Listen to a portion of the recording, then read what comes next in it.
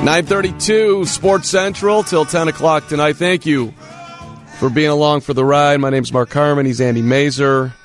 Hope you're all hanging in there and doing the best you can during these crazy times. Kevin Kaduk is doing that.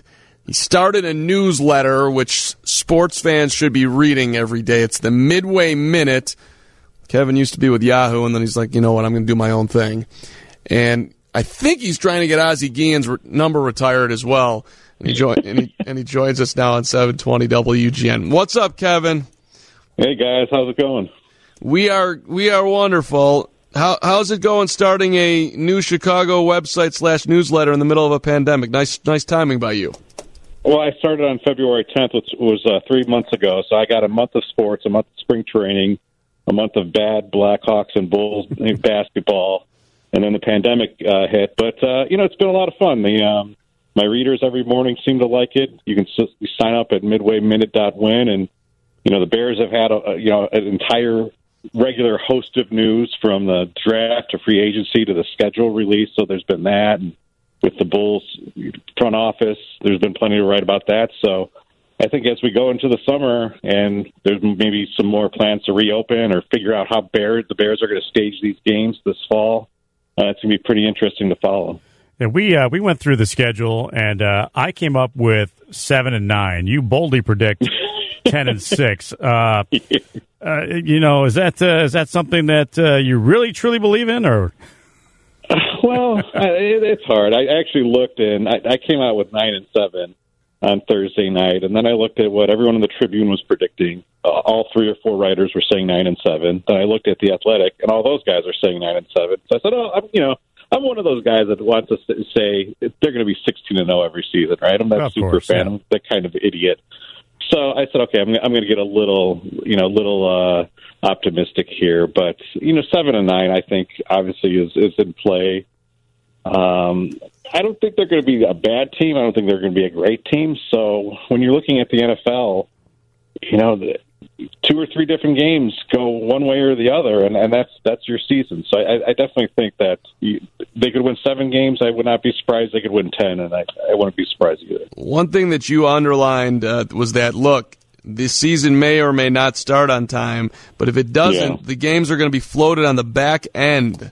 Which I think that's an important thing to remember here. Like if it doesn't start, September the 13th, then we're going to be playing games through the end of January, and then the Super Bowl is going to get pushed back, which I think is that if that actually went on, that I don't know, the Bears are having home games in January, right?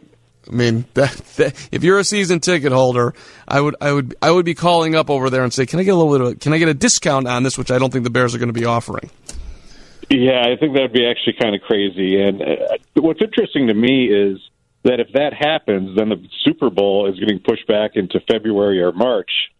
And, if we gave up March Madness this year, I think I'd maybe take the trade. We had like March Madness weekend with the Super Bowl in the middle of it. That'd be kind of cool, right? Think about what might be happening, though, in January, February, and March if this continues the way it's continuing, and college basketball moves their season back, college football moves theirs. I mean, we could have, seriously, 4 or 5 different sports if the NHL picks back up and the NBA picks back up. We're talking about 6 or 7 options for that time of year. Yeah, and you're forgetting the Masters and the Masters, the of course, Cup and everything. So it could be a big payoff here. But the other thing too is, will there be fans in the stands? You say it's going to be cold. Well, there might. The only people that might be out in the stands are the people manning the television cameras. Yeah, that's crazy. So you did one of the things you wrote about recently was you did a great piece on John McDonough and some stuff he was doing with a young lady by the name of Cammie. Can you share about that, Kevin? It's really great stuff. Yeah, so I think people are probably maybe somewhat familiar with Cammie Babyars. She was a young girl in one of the Blackhawks ads. In 2015, she was skating with Duncan Keith. She was born with Rett syndrome, which has left her with the inability to walk or talk. And her family, her father, Bill, I went to high school with at Driscoll Catholic, and they've been always big proponents of her and have tried to get her to live as normal of a life as possible and have a lot of experiences. And one of the things that they did in 2013 when she was 4 years old was they wanted to have her meet the Stanley Cup. and her mother, Jackie, grew up in Edison Park and had a friend who worked in the Edison Park Chamber of Commerce, and they arranged to meet John McDonough so she could touch the Stanley Cup and get her picture with it and all that. And from there, John McDonough just sparked a really great relationship with the family, and to the point where they would come out to all sorts of games, and the Blackhawks really got behind her and started, fundraising for international Rett syndrome to kind of reverse this. It's a very rare disease that only affects 1 in 10,000 people, and John just really took to it. And I think a lot of people see John as kind of a stoic and kind of he can kind of be an intense guy. I think that's maybe part of his reputation, but there's this other soft side, and he really took to Cammie and sparked a great relationship. So after his departure from the Blackhawks,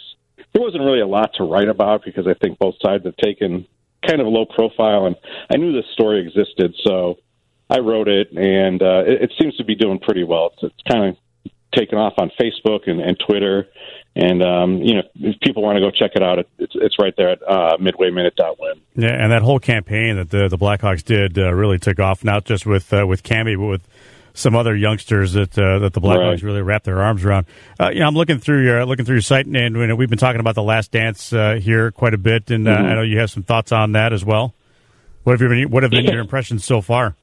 I think it's been pretty great. I mean, I think I'm 41 years old, so I'm right there in the sweet spot. That happened when I was in high school and early years of college, and I think you guys are the same. So to relive that has been awesome. I thought the past week when it was great with Charles Barkley and the Knicks rivalry.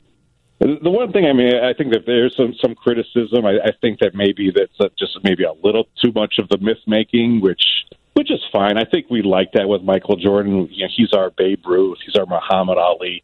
We don't really want to tear down the heroes, but I still don't think that we maybe quite know the real Michael Jordan. This almost seems like a little bit of extension of the Nike and the Gatorade and McDonald's marketing, but at this point in time, that's all you can ask for, right? I mean, it's entertaining. Every Sunday night is like an event. It's like tuning in to watch. It's like a combination between a great sporting event and remember when The Sopranos used to be a good thing? Everyone was tuning in on Sunday night to watch that and then dissect it afterwards. That's kind of what The Last Dance feels like to me right now. It's funny that you say the sweet spot, like at 41, and I'm 46, and Andy's older, 25. But right, we're all in this quote unquote sweet spot. And we had Sam Smith on last week, and I'm texting with him afterwards, and I'm basically trying to make the argument that Phil Jackson should have stayed as long as Michael wanted to play, that he owed it to him. And Sam's like, well, that's what you do, right? You live your life for other people. Like, who would ever and he's like, I appreciate the fact that you still have this romantic notion that that's how it should have ended. And I just said, like, look, for somebody who was 11 years old in 1984 when Jordan was a rookie, and you lived through the whole thing, there's nothing to be other than sort of romantic about the whole era, right? Like, and I think, and like him retiring, the more I'm watching the way this is unfolding, like it created this thirst for him to come back in '95 that people were so worried they were never going to see him again, that he comes back and plays, and it just made it even bigger from there because you felt the loss of him not being around. The interesting thing, I think, though, is I think people feel like maybe. Do you feel unfulfilled that they didn't come back in '98, '99? Yes, I don't really. I do. I don't. For whatever reason, it almost just seems like two perfect bookends. And I know, it was blown up early, and they would have had a good shot at winning a shortened season because of the lockout. But I've never really felt like, we really missed out on something. I don't even really mind the fact that they went 2 years in between those 2 3-peats. I mean, I guess it would have been kind of cool to see them win 8 in a row. I mean, of course it would have been, but I also don't think that was possible, seeing how hard it was to win all of those. I mean, they made it look easy, but it also was very hard too. Yes. So I don't really get the sense that I don't feel like I missed out on anything. Well, being the elder statesman and having gone through a lot of disappointment in my Chicago rooting career, You can never get enough. And I think that was kind of the problem where everybody thought, hey, listen, if he's at the end of his line and he's at the end of the rope and he can't play the game anymore, all right, I get it. Right. But he could certainly still play at that point. And look, if they had lost, I would have given a standing ovation as they walked off the court and cried my eyes out, and we would have known that it was officially over. And this leaves a little bit of a what if. Yeah, that's true. You go on top, right? I guess. I don't know. I like the fact that Michael Jordan didn't lose his last series with the Bulls, right? I mean, look at what we're kind of going with the Blackhawks for the last couple of years. Hopefully, that Kane and Taves have their big send off, but. It was nice to see Jordan go off at top with the Bulls. He certainly didn't with the Wizards. Why don't we, as we're coming up against the clock here, Kevin, let's get your prediction on the Hawks as far as where they're going from here. I think it's going to be interesting. Obviously, they have a young core of talent. I think that needs to step up, and obviously they really need to shore up that bottom half of the forward core. When looking at all the Cup teams, the third and fourth lines were really the unsung heroes, and that's something that really hasn't existed the past couple of years. So hopefully, Stan Bowman gets to work and kind of finds a few diamonds in the rough to shore up that roster and get the help that the two cores need, I guess. Anybody want to take a guess at who's going to step into John's seat? That's a great question. But I mean, Stan's a candidate. I would think maybe they move Stan up and he hires a GM. I don't know. Jay Blunk's got to be a candidate. Pete Hassan, who's been with the organization for a long time, maybe they go outside and bring in somebody with a fresh look. I don't know. There's something to be said about continuity. I think all the great organizations have some continuity. So if one of those two guys who you just mentioned, or three guys that you just mentioned, is up to the task and can do it, I wouldn't be averse to it. Yeah.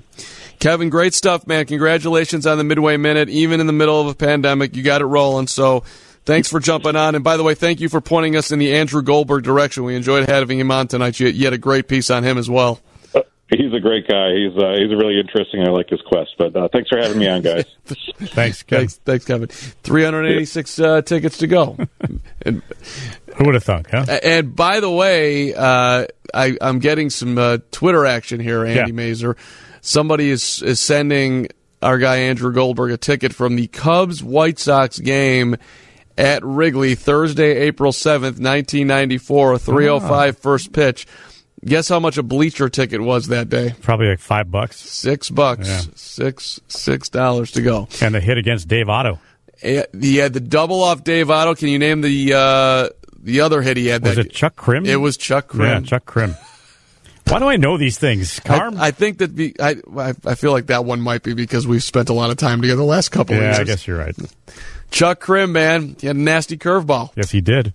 But number 32, right? Now that is impressive. Yeah. Chuck, what was Otto's number? 53. Wow. Sean Dunston? 12. Let me give you Thad Bosley? 28, I believe. 27.